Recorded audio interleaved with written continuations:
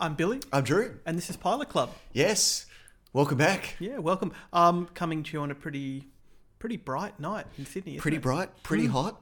Summer's around the corner. I love that cold snap. Yeah. I'm all about cold weather, and I like telling people I'm into cold weather. I know, I feel like it's edgier than liking hot weather. It's like, Yeah. ooh, I like the cold. I'm so European and cosmopolitan and Northern Hemisphere. Well, you're a bit of a fish out of water in Sydney, Yeah. given our temperature. Yeah, and I hate humidity too. In fact, I think I told you like last Christmas, like Christmas before last, Cole told me that there were three things I kept talking about all Christmas: true crime, steak tartare, and humidity. Oh, really? Okay. So it's like it's a big topic. That, Right, okay. Yeah. Something you kept returning to, circling around. I'm I'm surprised bats. No bats? Let's not bring bats onto the podcast. Those of you who know me and have been listening to the podcast for some time may know that there's some kind of fairly serious bat phobia. Well, the bats tend to come out in summer, so perhaps humidity is some sort of weird displacement. Trust me, I'm working through all of this, and thank you for reminding me that bats come out in summer. It's something I'm really aware of. Yeah. Have you heard that there's recently a lot of flying foxes that are biting cattle? So they're concerned about a spillover of Hendra virus. Okay. All right. Let's just move on. For those who don't know the backstory, actually, I think if I go into the backstory, the barley backstory, and the monkey bite, then this is all gonna. It's the whole podcast. It's all come back to me now. It's a song by Celine Dion. The whole podcast is going to become about bats. So let's just leave the bats. Let's park the bats. We'll come back to the bats. Also, just a disclaimer: I ordered some smoked salmon about 20 minutes ago, so it may come during this first part of the podcast. We're going to review that delivery as well. Yep. In which 5 stars. Yeah. Well, highly recommended. Yeah. So this is something that seems to be happening quite a bit. That just stuff is coming. So, but let the texture of everyday life in. I think that's right. Yeah. I think that's right. A realistic insight into your window into your life. Yeah, and if you will. I just wanted to have some protein because I just ran 9 kilometers. It's just a part of my life. I run, I podcast. It's just, it's all happening. Just what I do. Yeah, it's boring, but it's me. It's a great way to keep in shape. Yeah, exactly. It's just my funny little hobby, just running long distances.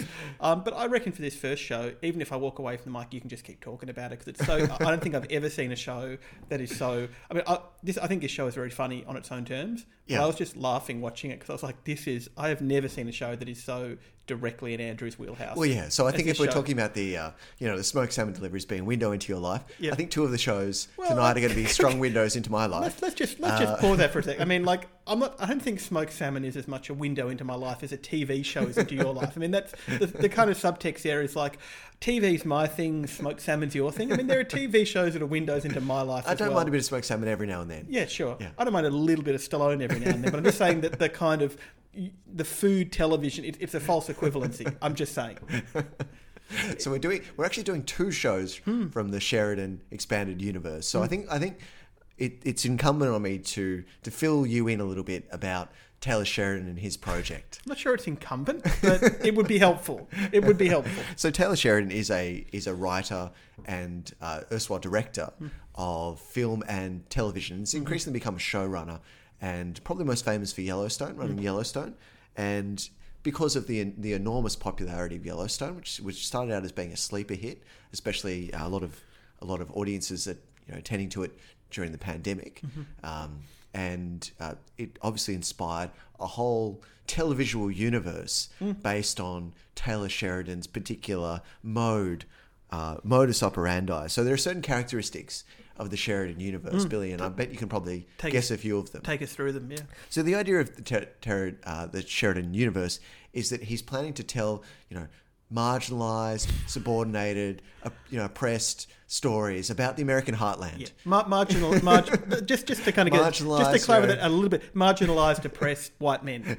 Just that slight qualification. Yeah. Not to be that guy. Televisual stories that we haven't seen. Yeah. Or about white men in heartland America who've been traditionally marginalised by mainstream television. Coastal elites. It's all about those coastal elites. Yeah, coastal elites. The unspoken, unheard from, people the lost generation living in heartland America, Yep. silenced by the prevailing, coastal orthodoxies and ideologies. Yeah, right. So Sheridan is designed, planning to shine a spotlight on these disadvantaged stories and thank hear from goodness. these men, Yeah. these dangerous men, Yep. Doesn't these complex men. I'm just wondering, in this case, isn't it about a New York gangster who feels out of place in Tulsa? Like, isn't he from the coast? Yeah, but he How goes does to that the gel? heartland. How does that and gel we with? hear- But we his hear- preference, but Stallone's preference is for the coast, is for New York. Yes, but this big ellipsis and his period in prison Okay. suggests that his story, he's been unheard. He's been. Yeah, I just he's, feel like no one's spoken for him. No one has given him visibility. I feel like I just poked a big hole in your logic, but and it's worth saying too. Yeah. These shows are all on Paramount Plus. Yes, they There's are. an exclusive. Although, well, ironically, because Paramount originally was not planning to launch its own streaming service, for whatever reason, they sold the rights to another provider. Whose name just escapes me right now. So, ironically, it's not actually playing on Paramount Plus Yellowstone. So, Okay. you might even describe the Sheridan Expanded Universe as also a way of giving televisual content to Paramount Plus. Okay. So, yeah, so you can find all the Sheridan Expanded Universe on Paramount Plus, but not Yellowstone itself, which is the Urtext. So, I think it's really... rhapsodic. You're rhapsodic about the... Well, I think it's a really interesting project. And obviously, the first wave of quality television was about complicated men, the male anti-hero. And since then, I think subsequent waves of complicated television have spun out, and we've seen complicated women, we've seen other different... Everyone gets to be complicated. Everyone. You get to be complicated, and you get to be complicated. Everyone gets their moment of complication. Complications up the wazoo. So Sheridan has returned to that trope, I think. But in particular, he's shining a light on this particular, geographical, cultural milieu. So it's all about heartland visibility. Yeah. I mean, apart from the protagonist who comes from New York and wants to stay in New York, but sure. I in spirit. So we're going to see two of these, or we're going to review two of these Sheridan Expanded Universe shows this week. So the first is Tulsa King, which is the most recent incarnation, and then we're going to return to, at the end in the archive corner choice, to the Mayor of Kingstown, which is a very unfortunate name given the overlap between the Kate Winslet show. I wondered whether that was intentional. Well, on the part of one of the two shows, it's so similar. I think it was a massive misstep. Given, whenever you said the Mayor of Kingstown, I said, I love Kate Winslet. Yeah. No. Yeah. Jeremy Renner. I actually had that experience a few times where I would talk about Mayor of Easttown and mention Kate. Like, I actually had conversations where for a couple of minutes I'd be talking at cross purposes with someone about the expanded Mayor universe, the Mayor universe. Right. Okay. Yeah. Okay. Well, it was an easy mistake to make, given how proximate they were in their release schedule, and obviously the Mayor of Kingstown was very much overshadowed by the Mayor of Easttown. Yeah. I mean, come on, they're so close. So Tulsa King. Let's go through a little bit about the backstory of Tulsa King. So this is a starring role for Sylvester Stallone. As far as I'm aware, his first starring role in television. I think so, yeah. Or perhaps at least he might well have starred in television in the early part of his career. So it's his putting his imprimatur on television. So it's his first leading role at least. So he plays a mafia capo who's just got out of prison after serving a very long sentence, copping a rap for a more senior Don. So he believes in honour. He believes in the code. Respect, traditional heartland values, Billy. In New York. But maybe the message of the show is the heartland is where he belongs all along. Or the heartland shifted. Yep. Okay. Okay. What does that mean? What does that mean? Well, we'll go into that. We'll go into that. All right. So he, is expecting to be honoured and respected for taking this rap. And instead, he's sent to the proverbial wilderness, Tulsa, Oklahoma, the new frontier where there's no mafia or clear mafia establishment. So he's sent to basically set up a criminal organisation in this new space that represents this kind of tabula rasa. So you see various hijinks associated with his, attempts to set up this criminal enterprise. And in particular, I think what's interesting about this show is that he's a fish out of water in two senses. So because of this long ellipsis between, him being sent to prison and being released, which we don't see, he's both out of place and out of time. You just keep going. I'm going to get my smoked salmon. Just keep rolling. Keep rolling. So he's both out of place and out of time. Obviously, being Tulsa, Oklahoma, the cultural mores, the particular milieu is very different to what he's become accustomed to. Not only that, he's also out of joint with current trends, and in particular, we see this at the beginning, where he discovers that a whole host of formerly industries that were run by shadowy criminal enterprises have instead become mainstream. So there's a great moment at the beginning of this where he drives past a medical marijuana dispensary, and he's totally perplexed because this obviously was formerly the province of the mob. So there's a great moment where he suddenly realizes that all this criminal network has just been rendered visible. So he has to almost restore these kind of invisible networks of exchange to render himself and to insert himself into these chains of supply and demand. And on that note, I enjoyed how flimsy the premise was. So basically, he gets off the plane in Tulsa, he gets a taxi. The taxi driver becomes his crime driver. Yeah. The first marijuana dispensary he sees, he takes over. Yes. Does he even get to Tulsa? The periphery, in between. This is like Tulsa, the ex-urban area between the airport and and downtown. This is like Tulsa city limits king. Like, he doesn't even get to Tulsa. Like, it stays in the first motel he sees. Yes. It's just, that's like the show, right? Just the first thing that comes to mind, let's do it. Yeah. Yeah, but I he also doesn't really make me take great pains to conceal himself. No, so it's very obvious that he's a mafia don. He dresses like a mafia don. He acts like a mafia don. When he goes into this first dispensary, he cold cocks about 5 people to assert his authority. Why they don't call the authorities is beyond me. And this is the running joke of the show, right? Him saying, we got to keep the marijuana dispensary secret from the police. No, it's legal. Oh, we still have to do it. No, it's legal. I mean, you need me from what? For protection. I've never needed protection until you arrived. Exactly. There's a weird paradox at the heart of this show, which I think also works at a meta level. So I think what's so great about this show is that so much of this is playing on Sylvester Stallone's star image, and in particular the slightly superannuated trope of the 80s style action hero. So like his character, Stallone himself has been in the cinematic wilderness for the last 20 years with the decline of that particular genre. So he's been slumming it in VOD movies and nostalgia pieces like the Expendables. So in some ways, his character in this is very much aligned with his star image, and his return and how arbitrary it is, in some ways mirrors the return to this hard man 80s action hero trope. And if you think about it, I mean, the prison term of the character basically corresponds to Stallone's Bronze Age. Yeah. So him getting out of jail, 20 years have elapsed, he's dislocated, put in a new place. It's funny, like, I thought that what worked about this actually was that, and I think this is actually quite different in some ways to some of the other Taylor Sheridan stuff I've seen. It was almost a sitcom.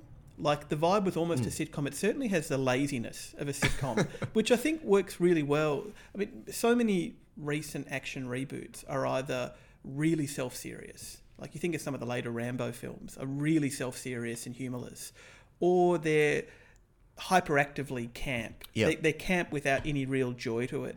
But between those two extremes, the sententiousness and the high camp, they don't capture that sense of play that you find in great action films, and that ability to modulate from drama to comedy in a really seamless way. So I think the best action movies, especially the 80s, the steroidal action movies, always have an element of hyperbole in them. So there's always an element there of like latent self-parody, but it can't be acknowledged. Yeah, exactly. It can't be acknowledged. And that's what's great about this. It treads that same line. Exactly. And that's what I thought really worked about it. And it is just so low-key and so sitcom-y. And wryly funny. Yeah, and just basically gives Stallone room to do, like, a lot of it is just shtick. Yeah, about it's Stallone doing Stallone things.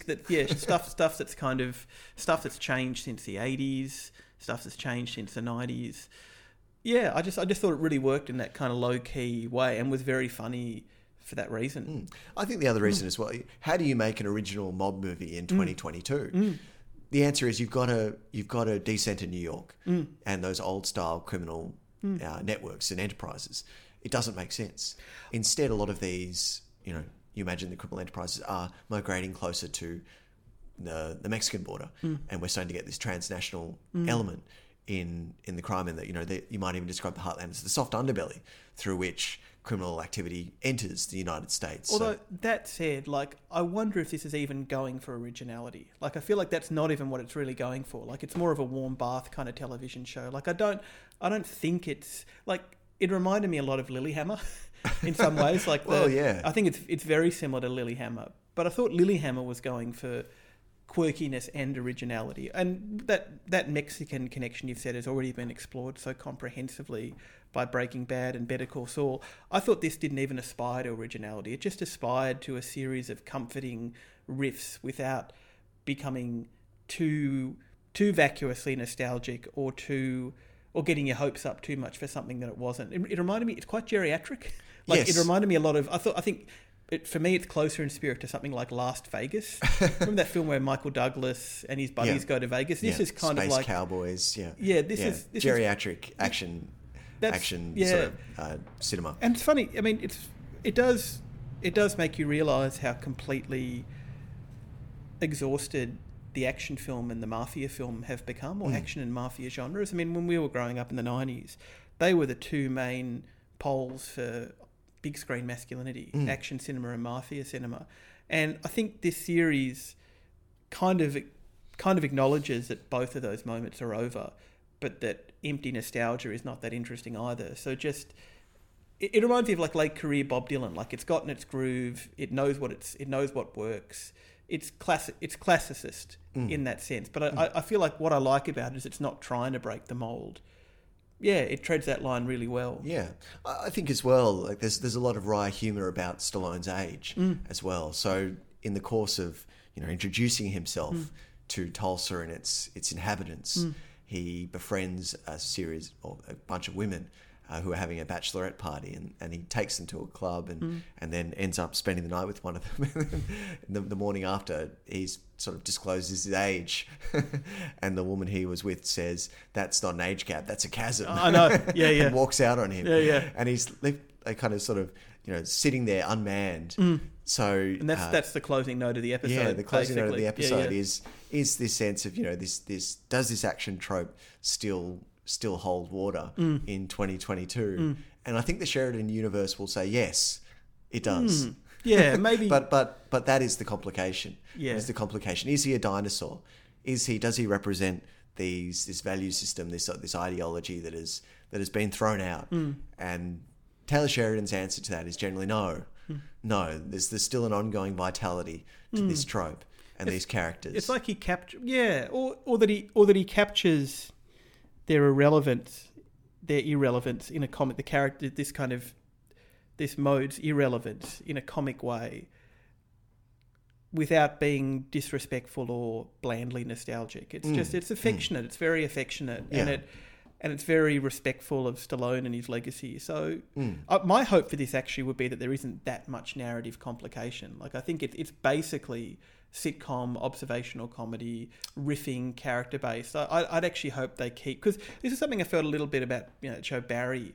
I thought it's a different thing, but it's a similar premise in that it's a transplanted gangster into a completely different context. And that was a show where I thought so much of the comedy stemmed from character interactions. It was almost a pity when the organised crime stuff came back in. So my hope for this would be that... Barry almost became the auteurist sort of cinema that the kind of director Bill Hader wanted to make. I agree. Rather than the kind of quaint HBO-y sort of sitcom, Shadow Water sitcom that he was kind of assigned to make. I feel like we've mentioned this quite a bit on the podcast, but Big Stan, the auteurist you Rob do Schneider film. To Big Stan. There's something about that film that keeps me up at night. That was the moment when Rob Schneider curdled for you. Yeah. That's the film where I think it's directed by Rob Schneider, and it's got all these crane shots and stuff that were cool. That film will not leave me. It's Rob Schneider's Hudsucker Proxy. It stayed with me. It's his big play. Yeah, I like the you don't like the Hudsucker No, Proxy. but it's that same grandiose ambition. Yep, exactly. That's probably not not matched in its execution. Exactly. So I think this will be plot driven. I hope it is, because there's got to be some sort of propulsion in the plot, and there's also got to be Stallone has got to be his masculinity's got to be restored, his status has got to be restored. That's the trajectory of this. I think I have different hopes. I would like this to become a sitcom. Stallone at home. I think that's. I don't think the Sheridan universe is about sitcom-y energy. Yeah, although I think that's what makes this pilot work for me. I mean, all the best bits for me were... I mean, obviously you've got to have some kind of narrative architecture, but the pilot seemed to get that was just a pretext to spend time with Stallone almost doing stand-up from person to person. So that's what I liked about it. I mean, I it's thought true that Stallone hasn't really had an amazing comic vehicle for his talents. So like, Schwarzenegger had a great one. Bruce Willis had a couple of great ones over there. The satirical Stallone was not his not his great wheelhouse. Like, Stop or My Mum Will Shoot. Yeah. Well, yeah. I mean, I do quite like that film, I have to say. Like, I went through a phase where I went through all the films in the expanded Golden Girls universe. So that's Estelle Getty plays a big role in that. Although I tend to think that action stars don't work that well in straight comedies either. Like, I'm not a massive fan of that. I think that a long form television, like, I think sitcom as opposed to comedy. Like, I think when you have an action star in a straight comic film, it can get a little bit exhausting. Like, it's the same energy as action, but just it's kind of something incessant about it when it's translated into comedy for me, for the most part. But just the low-key, lazy energy of a sitcom, I think that's what's bubbling up through the surface. Yeah. So I liked it in that respect. And this is definitely by no means quality television. And I think the somewhat mediocre reviews reflect hopes that it would be. But I don't think Sheridan's shows are necessarily, rise to that level. No, I think they're best when the action is tempered with this kind of genre. He's not only about restoring heartland stories, but I think restoring genre to television. And look, I think out of the three I've seen, Yellowstone, Mayor of Kingstown, and this was by far and away the one I like the best, I think. Okay, so this is his least characteristic mode. The slightly awry comic mode. Yeah, I thought that worked really well. I'm not a huge fan of incessant seriousness in television, and just to foreshadow, I really liked a lot about Mayor of Kingstown. Didn't dislike it by any means, but just the incessant seriousness becomes a bit monotonal for me. Whereas here, I like the playfulness, I like the spark, I like the wit, just the gleam in Stallone's eyes. So I really liked it. I thought it was a lot of fun. I probably laughed out loud more than I have in a long time watching a Pilot Club show. So I'm in. I thought it was great. Yeah, I'm hard in. Okay, moving on to our second show this week. It is an adaptation of the novel Fleischman is in Trouble by Taffy Brodesser Akner. Are you a fan of Taffy? Are you a Taffy fan? This is my first interaction with Taffy. Oh, interesting. Although isn't Taffy like a lolly as well? It is. Saltwater Taffy. It is. I've tried it's that. Fairy Floss, isn't it? Really? Oh, I don't know. Okay, because I once ate something in the States I was told was taffy, but it may not have been. Okay. Is it toffee or is it floss? It was like a weird chewy thing. It felt like kind of condensed fairy floss, so fairy floss that had been prepackaged. Oh, really? Okay. Yeah, it didn't taste much like salt. Anyway, but so it's a series based on the best-selling book by Taffy Brodesser Akner, and there's four main players in the pilot. There's a couple, Fleischman and his wife Rachel, played by Jesse Eisenberg and Claire Danes, and Fleischman's friends Seth and Libby, played by Adam Brody and Lizzie Kaplan. And Fleischman is a very successful Upper East Side doctor who's married... Hepatologist. I thought that was a hepatologist at first was someone who dealt with snakes, but apparently it's someone who deals with livers. Herpetologist, I think. I just dropped my microphone. The mic drop moment. The tripod is... these tripods. And there's some scenes where he waxes lyrical about the liver. Yes. About how incredible he stares off into the distance. It's the most forgiving organ. Yeah, I know. It regenerates. You can just see everyone else in the vicinity just like, can we please just get back to the patients? So he's an Upper East Side doctor. His wife leaves him. The wife is Claire Danes. We see very little of her during this pilot. We mainly see her in flashback. in the contemporary in world the contemporary of the story. But even the flashbacks are pretty brief, I think. Yeah, like she's pretty opaque, unknowable, inscrutable. It's a bit like Toni Collette in The Staircase. Like she's not quite present. And Did the owl do it? Did the owl Is do that it? why Flashman is in trouble? Exactly. Central Park Owl. And yeah, so she's left him. He's having a midlife crisis. He's on the dating apps a lot. He's getting a lot more game than I would expect from Jesse Eisenberg, but we'll come back to that. And all of a sudden she vanishes, right? So she drops the kids off, I think, at 4 a.m. He's really annoyed about that, but it actually has turned out to be the prelude to her going missing completely. So a lot of the pilot is about her absence and what it means. And the kind of other side of the story is him talking about this with his best friends. And are they a couple? No, they're not. They're not a couple. No. Oh yeah, of course. Yeah, the Lizzie Kaplan character goes home at the end. So his best friend, played by Lizzie Kaplan, Libby, has reconciled herself to a suburban life. She lives in New Jersey, and for a film that is so bound up in the Upper East Side, like New Jersey is like another universe. Yes. Like New Jersey is hell in this version of New York. So New Jersey is resigning yourself to a life of suburban mediocrity. Everything that New York is not. No. So what was your take on this? Like I had mixed feelings about it. What did you think? I think there's a few interesting things about this series. I think the first thing it captures, I think, which is very true to life, is the sense that although you can be chronologically the same age as someone, you can be in a very different life stage and a very different state of your kind of development. Because Fleischman has a kind of regression here, doesn't he? Yeah, you can even move radically, jump forward and back in time through changes in your social, familial circumstances. So, yeah, Fleischman's obviously divorce propels him into this world of, fast hookups, app-based dating. And so, effectively he goes back in time.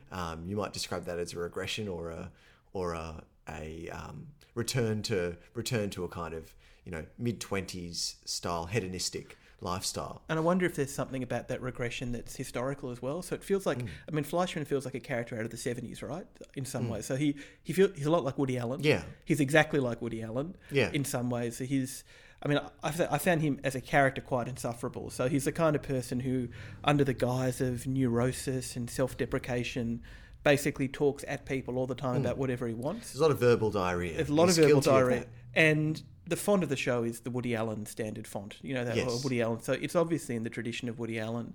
But also it reminded me of a kind of a 70s style of fiction. So people like John Updike, Saul Bellow, the everyman, the New York everyman, trying to come to terms with the female species who just won't stop throwing themselves at him. So it feels like masculinity unmanned. Yeah, exactly. Yeah, but also the kind of the lovable rogue nerd that, women are continually into him, and he's just kind of befuddled by it. So it felt like it was a bit regressive in terms of, I guess, genre as well. I didn't buy that Jesse, because a lot of the show is just him swiping through endless nudes of every attractive woman in Manhattan. I'm not sure I bought that Jesse Eisenberg would have this much pull on the apps. Maybe people are just really into the liver. Yeah, they're true. There's just a lot of hepatologist fans out there. Yeah, that's true. Although when he's talking about the liver to his colleagues, they seem to zone out pretty quickly. They do zone out. Yeah. And they quickly divert back to House Life on the Apps. Yep. So that's the most interesting thing about Fleischman, probably his reversion to a kind of adolescent state, but a more successful state than he was as an adolescent, because it's evident that he wasn't very successful with women as a young man. So this is a kind of second spring, if you will, in his life. And I think that is interesting because it does contrast with his best friend Lizzie Kaplan, who is living this more dull suburban life. And there's a sense that the dissolution of his marriage is also causing ructions outside of that, including in his friendship group. And there's a lot of a weird sort of sense of anxiety that this provokes amongst his friendship group. That's a more interesting part of the film in some ways, isn't it? The relationship with the friends. Yeah, and I think there's something slightly awry about this series. I agree that he is guilty of fulfilling a lot of those Woody Allen archetype know-it-all characters who are a little bit on the nose, and especially given what's happened to Woody Allen since. But I think what's interesting about this is it does take a slightly awry glance at this character. I think epitomised by the kind of visual motif that starts the series. So you have a sort of pan of the New York skyline that's inverted, and it sort of slowly rectifies itself. And I think the same way his life has been inverted, and something slightly askew, awry. And I think that part of that's provided by the voiceover narration, which is actually provided by Lizzie Kaplan's character, not Fleischman himself. Or his wife. Yeah, which is a bit of a departure from Woody Allen films, as far as I'm aware, unless you're aware of something different. I think, yeah, I think you have a lot of Woody Allen films where you nominally see it through a female character's perspective, like Hannah and Her Sisters, or Alice, or Husbands and Wives. So I think you do see a bit of that there as well. But I agree, like the series seems more self-conscious about the Woody Allen archetype. And as you said, it seems like it's interrogating why New Yorkers are so attached to it. And there's certainly a sense of Upper East Side insularity, the bubble. I mean leaving the extremities of Manhattan feels like driving to Mars. From this series, there's nothing that is as serious, has ever been as serious, or will ever be as serious as a New York divorce. Absolutely, like nothing. War, famine, climate change. Nothing compares. Nothing compares to two people getting divorced on the Upper East Side. I agree. Cataclysmic proportions. I agree. It might mean you need to timeshare your Hamptons mansion. Yeah. But yeah, there is something, and I think that interesting relationship between Lizzie Kaplan and Lizzie Kaplan's character and Jesse Eisenberg is pretty much by the end of this pilot episode, and I think that it does have a very interesting little sting in its tail. Resonant. Yeah. Ending. There's a resonant ending that suggests there's a whole lot more going on in this friendship group than perhaps first meets the eye. And that actually, I thought, provided a real propulsive narrative hook to this, and that really snared me. That's interesting, because that is definitely the most interesting part of it. So if it goes in that direction, I think it could be interesting. And I guess in terms of what you're saying too, that the fact that Claire Danes is absent for so much contours that as well. Yeah. Like this kind of ellipsis. Yeah, there is that sense of ellipsis, and she's such an ambiguous character.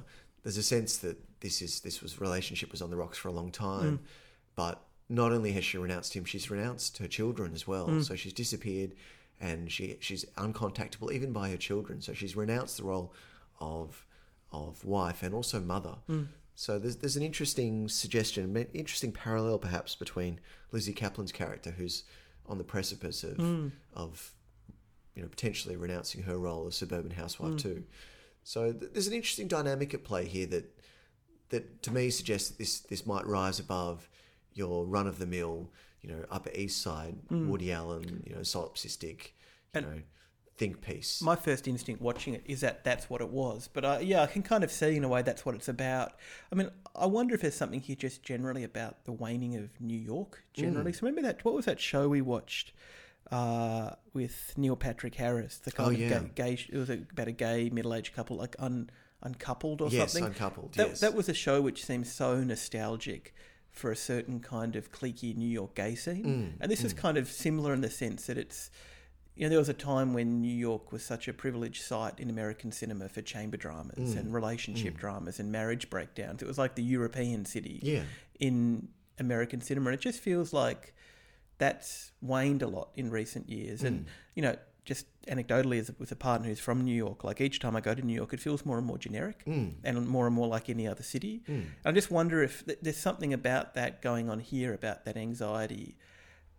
And also, I feel like, I remember when I worked at Berkeley at the bookshop in the 2000s, there was a whole wave of like quirky New York novels, like Jonathan Safran Foer, Franz, and they were always about people, they're always about quests or people who are missing or, great epic New York stories that really felt like they were trying to rehabilitate New York itself. And I feel like this is part of that tradition, like the quest, the missing woman. There's an anxiety that New York has just become like everywhere else. Yeah. I think there's a real anxiety there. And because it is so, I mean, look, I hear what you're saying about the subplot with the friends, but there are two things, like, I think maybe providing a bit of blockage for me here. And firstly is Fleischman. Like, I'm not sure how much time I can spend with Fleischman. Like, I know the series is deconstructing Fleischman, but I don't know, it's like you meet someone at a party and you back away 3 hours later. It's like they haven't stopped talking.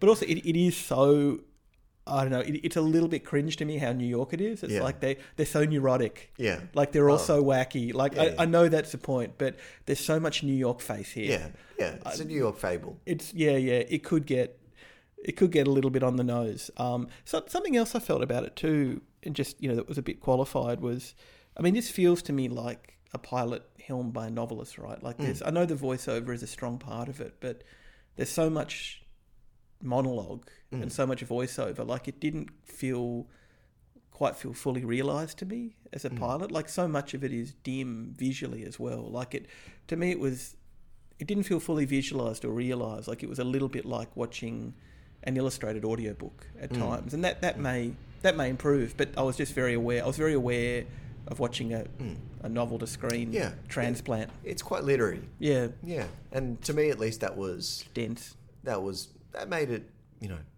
Made me actually want to read the book. Yeah. Well, to be honest, that may be. Yeah, and that makes sense because to me, it still feels like a book in some ways, which made it, like I said, kind of dense. But look, I mean, I'm interested. Like I agree, the subplot with the friends is interesting. I'm not sure how much Fleischman I can take. I mean, I think they have a very low Fleischman threshold. I'm not massively into Jesse Eisenberg as an actor, but he works in this kind of role. Yeah, obviously. He doesn't have the same swagger as a Woody Allen character. No. That's the same intellectual bravado that the Woody Allen character does comport himself with, even though he has this kind of, patina of self-deprecation. Yeah. There's a real sense of intellectual, superiority that prevails here. I don't think he quite has that characteristic. You're right. Like, I mean, I feel like there is a similar pattern to Woody Allen insofar as, the neurosis is a veil for just talking about himself all the time, but it feels less strategic than Woody Allen. It feels like something for this character that's just evolved as part of his character. Whereas with Woody Allen, you feel it's very programmatic, and I'm going to talk myself down all the time so I can surround myself with beautiful young women and name drop to them. So I feel like with Woody Allen, it feels more sinister than it is here. Yeah. Look, I have to say, at first I thought, this is a bit on the nose, this New York insularity, pretension. But then I kind of progressed through it, and I found the little adjustments to the genre compelling. So, and you're right, that is quite a plaintive ending with the Lizzie Kaplan character. So look, I don't think I'm in, but if I hear it's good, I might come back on board. Yeah, I'm a hard in for this one. Interesting. Okay, on to our next show of the week. This is a comedy called Chivalry. Half-hour, 20-minute comedy. I love a good short comedy, and it's created and stars Sarah Soleimani and Steve Coogan. So I basically think of this as Alan Partridge in post-Weinstein Hollywood. Yeah. The premise is we've got Sarah Soleimani plays Bobby, who's a film director. Steve Coogan plays Cameron, who's a film producer. Bobby's background is that she's an indie director who made it big with a neo-realist film about a sex worker, and we'll come back to that in a bit. And Coogan's character, Cameron, is a producer who's got a history of, dating secretaries, being with younger women. He's problematic, but not drastically problematic. Well, at least we first suspect. That we've seen. And compared to the director that we meet in the early scenes, who's just shot a film that is apparently incredibly problematic, and to which Bobby, Sarah Soleimani's character, is brought on board to fix. Yeah. So, do you think he's a reference to Abdelatif Kechiche? I wonder that. Yeah. It's similar in some ways, isn't it? The allegations. Yeah. But so what ensues in this first episode is basically a comedy of manners where you have a inverted commas woke director being forced to collaborate with a inverted commas problematic producer, and in particular to rehabilitate one sex scene in the film and move outwards from there. On paper, that could be a really on the nose premise, and it could be really crude, but actually both parties really make this, I think. They're both fantastic. Obviously, Steve Coogan's fantastic, but Sarah Soleimani, who I hadn't seen before, is also great. And it kind of captures what's disingenuous about both characters without ever acting like being woke is totally hypocritical either. The way I think of it is it's almost like it's about micro-norms, like little norms that are too minute or too shifting to ever really allow for any kind of real consensus or agreement. So the two characters are just continually shifting between these micro-norms, which makes the comedy really dynamic, but also kind of mild and low key. So it's got modest. It's got a great energy. Yeah. It almost feels like it was shot in the environs of one hotel. Yeah, exactly. Yeah, and that you feel that the two leads have a kind of really natural chemistry, just bouncing off each other, and that maybe even in real life they're quite, I mean, not different in this way, but maybe they are quite different in real life. Yeah. But they're just, it's about a working relationship. Yeah, I mean, the character that Steve Coogan plays is another incarnation of the Alan Partridge. Yep. Sort of urtext that his star persona. The character who's a little bit oblivious, but also very pompous, very knowing, ridiculous, a name dropper, but also kind of deeply concerned about his own image. Yes. Like a chronic insecurity, hence the younger women. Yes.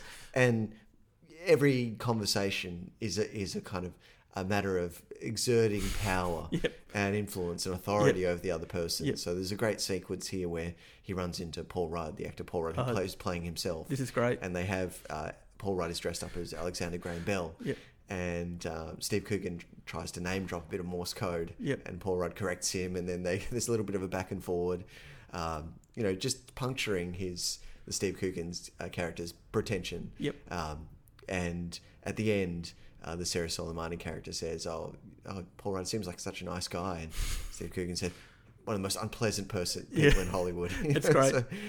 And it builds so, I mean, moments like that are so deft, right? 'Cause I'm thinking of, like, remember Paul Rudd's cameo in Parks and Recreation, where he just plays that generic, idiotic, nice guy. Like, it's so easy to use Paul Rudd as a nice guy cameo, and just the sting in the tail here is where if that leaves that last comment, it's a thoroughly unpleasant person. So I think that comic persona that he has is just so good in whatever incarnation it's put in, whether it's in The Trip, where he's kind of playing a hyperbolic version of himself, or Alan Partridge, where he's playing, a character who is really feels his the job he's doing is well outside his station and experience and knowledge. It's almost like what makes that persona so great is its pettiness. Yes. Like whether it's insecure or, like ambitious or, like whatever qualities it has, it's always inflected through a kind of mild and very British pettiness. The stakes are always small. Very small, very low stakes. Yeah, but like just to win a point for its own sake, often to win a sort of moral point. In The Trip, I mean, he and Rob Brydon, everything is epic, but also petty at once. Just petty rivalries. Petty competition. Who can do the best impression? Can win the little. It's like little sort of. There's a kind of the kind of competitiveness of the kind of beta male exactly that we see in those versions there. So Steve Coogan's character Cameron does have a lot of those characters. The kind of the ridiculousness and pomposity of an Alan Partridge character, until I think there's a suggestion of potentially a darker undercurrent to this character at the end, and I think that's where this series gets a little bit more interesting. I think towards the end, when it's suggested that both Sarah Soleimani's character and Stephen Coogan's character may well have, engaged in some pretty exploitative practices here, and it might compromise the two of them. And when niceties just fall by the wayside, there's a suggestion they get real with each other, and there's a sort of shocking central revealed truth at the end of this pilot. And I feel mixed about that in some ways, because obviously I want the plot to propel. But also, I like the low-key sitcom vibe of it. So did you see Alan Partridge, Alpha Papa? I did. So that was, I thought that was funny in some ways, but just the high-stakes situation, it lost some of the quotidian Alan Partridge feel. It didn't need such a high concept. No, it's like premise. It's like David Brent, Life on the Road. Like you actually just want to see the character in their natural environment. Yeah, so stakes, very low stakes. Exactly. So I like the idea of the plot development. I just like the mildness as it stands. That said, I do also like the idea that they're both, because I think there's I read a little bit ahead of the plot, and there's a suggestion that there's some kind of nefarious Saudi agency or something which is behind the film itself. Right. And I like the idea that it's almost like you have this, basically he is a problematic persona and she's a woke persona, and you have these two personae that end up that they're being co-opted by corporate forces. It's like if people warring on Twitter actually turn their energy against Twitter. And in terms of pomposity, I mean, we've talked a lot about his pomposity, but it does capture the pomposity of a certain kind of wokeness as well. Like not, of course, wokeness isn't inherently pompous, but just a certain kind of it. So, for example, she corrects him and tells him to use the word sex worker instead of the word prostitute. But then we also find out that, and she kind of berates him for his promiscuous lifestyle. But we actually find out then that for her film, she visited a whole lot of brothels around the United States and interviewed a whole lot of sex workers, presumably without paying them, and then decided upon the sex workers she wanted to film. And we never hear anything about that woman. So it feels like, in her quest for authenticity, in her quest for veracity, she's actually been fairly exploitative as well. She's found non-traditional actors. She's interviewed people without paying them. So it kind of begs the question: is what she's doing with these sex workers actually that much less exploitative than what he does with younger women? And she knows the lingo, but do you know what I mean? She uses and discards them as well in a different way. Both characters are somewhat unmasked at the end, where they get real with each other, and the tone sort of does a kind of screeching U-turn, which is not bad. But I do think this sort of low key, mild satire is an appropriate mode for tackling the kind of post-Me Too Hollywood environment. And this is what I mean by kind of micronorms, right? Like, obviously everybody knows in big picture what right and wrong is and what the right thing is. But it seems like there's been a trickle-down effect where there are, these tiny norms are now being renegotiated, where it is very hard. It's almost impossible for there to be any consensus. And I mean, maybe I'm showing my ignorance here, but they talk a lot about the C-bomb. And a big, I won't say the word in the podcast, but a big question throughout the episode is it appropriate to use a C-bomb to refer to a person or a body part or neither? And that this is continually renegotiated over the course of the episode. And it's almost like both characters realise after a certain point they're not going to get agreement, so they just have to keep renegotiating it in different ways. Yeah. And I think with this new Hollywood, it's new practices as well, intimacy coordinators and... you need to have two women in the room with a senior producer like they do here, leads to some interesting, renegotiation of, the cultural power and mores that we see. And it's a mild satire of maybe some of the absurd outcomes that can arise when you've got these practices, when necessarily people's gender don't necessarily conform with the sort of, the necessary logical consequence of these. And that seems a good scene too. That's a perfect scene because the assistant, whose name is Amma, is African-American. Yeah. And so she's there in a purely administrative capacity. And at first, Sarah Soleimani says to Steve Coogan, should we ask her for some of her ideas? No, sorry. She's there in an administrative capacity and she volunteers. No, sorry, I'm getting this up. Let me start again. She's there in an administrative capacity, and Sarah Soleimani asks her full name, right? So, and it turns out Steve Coogan doesn't know her full name, so it makes him look kind of ignorant. And Sarah Soleimani also suggests they get her input, and Steve Coogan kind of resists that a bit because he sees her as merely an administrative assistant, so he looks a bit ignorant there. But then when the Amma character provides her input and it doesn't conform with what Sarah Soleimani says, she promptly dismisses her. Yeah. So it's a scene that really captures in a nice way the blind spots of both characters in a way that's kind of, I don't know, like punctures their pomposity, but also doesn't make you hate either of them. So just its very mildness, I think, is a nice tonic to some of the stuff, the stuff that can be a little bit black and white sometimes on social media. And obviously it's not to condone visiting sex workers, it's not to condone stuff that happens in Hollywood, but just to say the series has got a deft take on some of the tiny little negotiations that can sometimes explode in big ways. So I thought it was... It's a mild and gentle satire. Yeah. It's a gentle tonic for these troubled times. Yes, I agree. And I just think also, above and beyond its content, just two actors here in the lead roles, Coogan and Soleimani, who are both really great and both inhabit their characters in really dynamic ways. So I thought it was good. Like, again... I started thinking, is this going to be a bit on the nose? But I really like it. I'm going to keep watching it. Any Steve Coogan is good Steve Coogan in my book. That's a good point. Like, is there bad Steve Coogan? I don't think there really is. There's been a few Hollywood movies where his persona's been watered down so much that he's lost his comic edge. I was going to say bad cameos in Hollywood films. Yeah. But Steve Coogan vehicles. Yeah. And I don't think he... playing this character, some version of it, is always a winner. It's like it's his version of Englishness. Yeah. It works so well. So look, I'm in. I thought this was great. I'm in too. All right, onto our archive corner for this week. And I've chosen another entry in the Sheridan Expanded Universe. Bookending it. In this case, the Mayor of Kingstown, which is a fairly confusing name given the prominence of another Mayor of something town that was released last year, Billy. Mayor of Easttown. Mayor of Easttown. To the point where I had quite a few conversations with people at the time where for a couple of minutes we'd be talking at cross purposes. You'd be like, the prisons were amazing. I know, yeah, exactly. They were. Well, I hadn't seen Mayor of Kingstown, so I'd be like, what? Where? What now? Where was Diane Wiest? It's The Mayor of Kingstown. It's an American crime thriller television series. It was created by Taylor Sheridan and Hugh Dillon. Premiered on Paramount Plus, and it has actually been renewed for a second season, despite its fairly middling critical reception and not particularly strong reviews. So, Oh, really? I for some reason I thought it was really critically acclaimed. No, not necessarily. So the premise of the Mayor of Kingstown is that we enter the world of the McCluskey family, who are power brokers in the sort of deindustrializing town of Kingston, Michigan, where, given the flight of all this other production, the main business is incarceration, and it's the site of a series of thriving private prisons.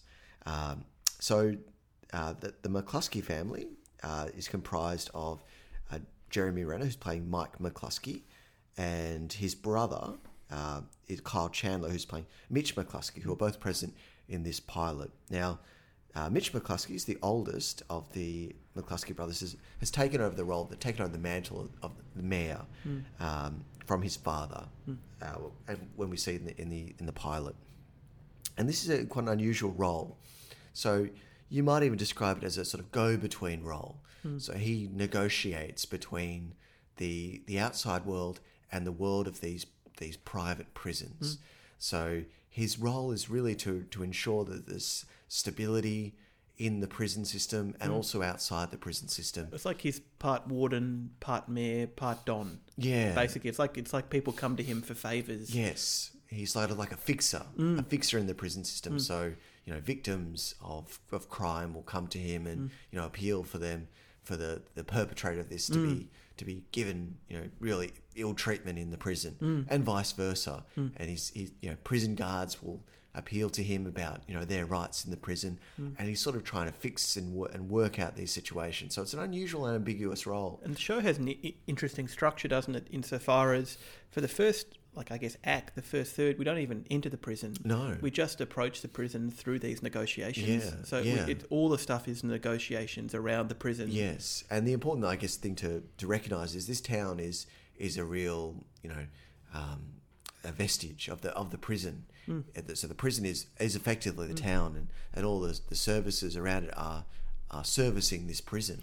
Well, people talk about the prison industrial complex in America today. It feels like this series is trying to envisage it, right? So we've got the only people we're seeing in the series are prisoners, people who work at the prison, or people who used to work at the prison, and the only spaces we see are prison, industry, public housing. Yeah. So it's the prison has completely taken over the public sphere and kind of the private sphere of the town too. So everyone's public and private life is bound up with the prison, and as a result there's all these strange thresholds between public and private space and between the prison and the outside world, and all this.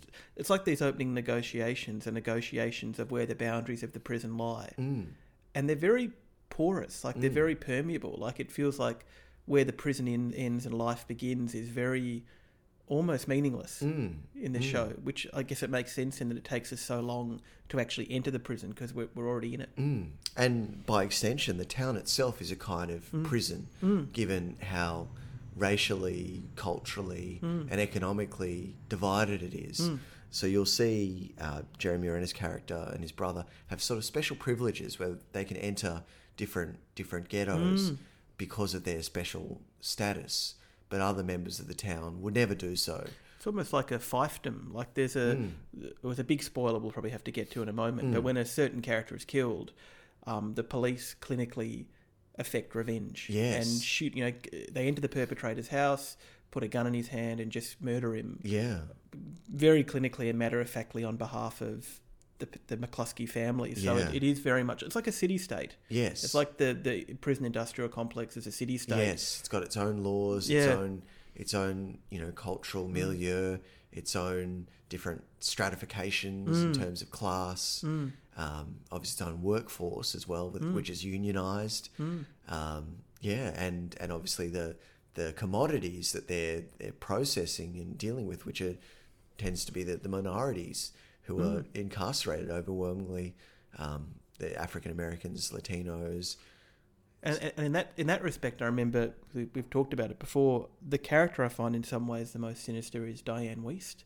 So she plays the matriarch, and she has this very kind of complicated relationship to the prisons and to the family. Like, on the one hand, she hates what the McCluskeys do, and the way she deals with that is by having nothing to do with the administration of the prison, but working as a teacher in one of the prison schoolrooms. Like teaching the pedagogy of the oppressed. Well, exactly, the pedagogy of the oppressed. So we meet her giving a class on, I think, First Nations history, and we see her giving another class on slavery and African American history. So there's a really clear lineage here, I guess, between, colonialism and enslavement, historically, and the prison industrial complex and the present, and contemporaneously. And there's a sense that what we see in the prison industrial complex is just a continuation of colonialism and enslavement.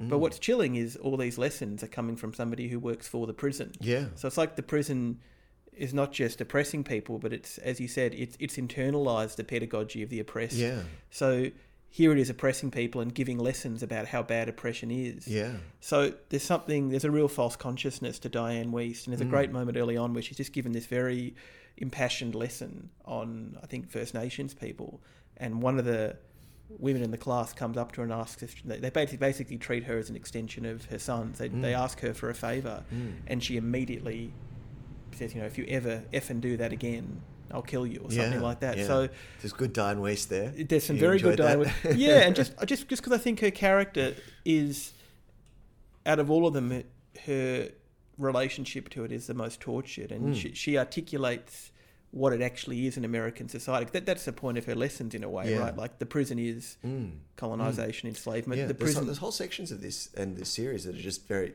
her lecturing. Yeah, this group. It's very didactic, and in that sense, like, it reminds me quite a bit of David Simon. So it is. You think about something like The Wire. Like, in The Wire, although it deals with all these different sectors of Baltimore, the horizon of all of them is jail, right? Is prison. Most of the characters have got out of jail, or are in risk of going to jail, or are destined to go to jail. This is like a step further. It's like The Wire if the whole Wire took place in jail. If it all took place in jail. Yeah. So she reminds me of those kind of expository characters you get in David Simon, like John Goodman in Treme, where like in David Simon, these characters who articulate what's wrong with the system, but it's actually, and of course they're right, but it's actually a way for them to express their own self-hatred at being in the system. Yeah. So I just found her chilling, like, all this talk about oppression, and yet she is part of the oppressing family. Yeah. That part of it I thought was, I think a lot of it's really effective. That I found particularly unsettling to watch. And I think what's interesting as this series goes along is that those boundaries between the town and the prison break down increasingly. And the big centerpiece of this series is an Attica-style prison riot, where the roles of prison guard and prisoner become upended. And the Mike McCluskey character's fixer role has really got to be called upon in extremis. That makes sense, because it already feels like that is already, how can I put it, like, on the one hand the prison system here is more concrete than ever before, right? But because prisons are everywhere, the very idea of prisons feels more notional as well, and feels more permeable. So if all of life is a prison, changing the rules or escaping prison means a different thing. It's weird. Do you mean the prisons here feel inescapable, but also precarious? Yes, and there's no sense that this riot will end in escape. No, escape is not a horizon, because the community, the country itself is a giant prison. Exactly. That's moulding, manufacturing, shaping, and producing these commodities. And that's a nice way to put it, because you've articulated exactly what I was trying to get at. You feel like no escape is possible, just endless reconfiguration. But because the prison is so big and so fluid, it feels like reconfiguration can happen quite easily, even though no one can ultimately escape. Yeah, it's no escape, just negotiation and renegotiation. Yeah. With that in mind, one thing I thought was disappointing about this pilot is the twist. Like, should you talk us through? Because I think, you might want to pause here if you don't want to have a spoiler, but I think it's kind of important to understand the series. So the elder brother, played by Kyle Chandler, is executed in a botched robbery, and that leaves Jeremy Renner as Mike McCluskey, the young brother, and the right-hand man for Mitch to be sort of cast into this role of the mayor in inverted commas, against his wishes, largely. So it is very Jeremy Renner-centric. And if you were a Kyle Chandler stan, then you might be a little bit disappointed because there's a bit of a red herring, a bit of narrative misdirection in this pilot. And that is something I was a little bit disappointed at because I just don't really rate Jeremy Renner that highly. Like, I don't think he has a lot of charisma. The two of them, I think, would have actually been really good. That was good. They had a good rapport. They would have bounced off each other a bit more. Exactly. Jeremy Renner's a bit lachrymose, a bit, yeah. And that's my concern a little bit. Exactly, is lachrymose. And just as soon as Kyle Chandler's out of the picture, it becomes this kind of lugubrious narrative of the reluctant gangster and the unwilling gangster. And so my experience of watching this was like, for the first half, I thought it was really incredible. Like, I thought the premise was great, the execution was great. It was like if The Wire was all in prison, and I was fascinated too by the spatial scheme of it. So there's just this almost futuristic space in which everything, is industry, prison, or public housing. Like, I found myself wondering, well, do they? Like, do cities like this actually exist in America? So there are prison cities like this. Yeah. So some carceral cities. Carceral cities. Yeah. And it's funny, so that I thought was incredible. But then the second half, the Renner-centric stuff started to feel more turgid and a bit samey and a bit seriousless, a bit more sententious. This certainly doesn't have the wry sense of humour that some of the other Sheridan shows do have. But I agree. There's a few flat spots in this series, but after a few episodes, it really picks up again, and the narrative propulsion reemerges, and I think there's also like distinct power centers in this series which correspond to the A, B, and C plots, and it does decenter Jeremy Renner a little bit more. That's interesting, because I must say I kind of looked a little bit online. I was curious, and all the images and footage I saw seemed quite different to the vibe of the second half of this pilot episode. Yeah. So, I mean, it's a fascinating idea, and it feels like the next evolution in prison, the prison genre, right? Yeah. So, as you said, like a prison film where there is no hope of escape anymore, where escape's not even a horizon. It is just this continuous recalibration. The prison is the city. The prison is the city, And the city is the prison.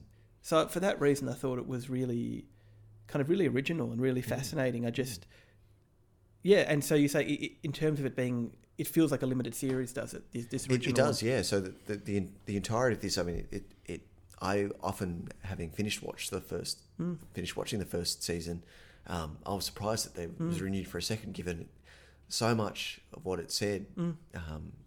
I wonder how they could say anything else, where it could possibly go, given the narrative permutations that we see later on. So it feels like a very self-contained mini-series, and all the better for it. And it is quite uncanny, isn't it, when that happens? Like, I mean, did you see that Your Honor has been renewed for a second season? Oh, really? Okay. Yeah, so it's like, a show that seems so self-contained and so neatly wrapped up. The other brother. Yeah, exactly. Gets into a hit and run. I know. Or like Bad Sisters. Like, it's such... I reckon we'll look back on that, and that's one of the great kinds of televisual uncanny of our time, when something seems completely wrapped up. And then it's like if Dickens wrote David Copperfield 2. Do you know what I mean? But look, so I thought this was really interesting. Like, it got a bit serious middle. And actually, it's funny, even thinking about it, like, at the beginning of the podcast, I said that Tulsa King was my favourite Sheridan production. But actually thinking about it and revisiting it, this is actually really interesting. Yeah. I'd like to return to it. This to me was the sleeper hit of the last year, and probably my favourite show of the last few years. What do you think's the best of the two Mayor series? I think this one. I wonder if Mayor of Easttown would have been better if it had landed the ending. Yeah. Which I didn't think it... No. It didn't land the ending at all. No, the ending was ridiculous. Yep, the ending was... This builds. It builds and builds and gets better and better as it progresses. Okay. So the best type of series. I mean, it's interesting. And in terms of archive choice next week, might be a bit of an obvious one. I've taken inspiration from Chivalry. So I'm going to go with Alan Partridge. Oh, so it was interesting reading into it, because there's so much Alan Partridge content. Like, he's had radio. For those who aren't fans, it's Alan Partridge is Steve Coogan's main persona. There've been so many radio appearances and TV shows and specials. His first full-length TV series was Knowing Me, Knowing You with Alan Partridge, but it seems like the one that's got the most acclaim and where he really hit his stride. I think the one I remember watching the most is I'm Alan Partridge. Okay. So I think next time we'll immerse ourselves in Steve Coogan, Alan Partridge. I mean, I think he is as good as David Brent almost as a character. Like he hasn't, I don't think he was ever condensed to, well, maybe I'm Alan Partridge is his version of The Office. Okay. But I'm not sure he was ever condensed to something quite as crystalline as The Office, but I feel like he's as iconic as David Brent in his own way. So Yeah, wonderful. do it next time. Great choice. Cool. I'm Billy. I'm Drew. That was Pilot Club.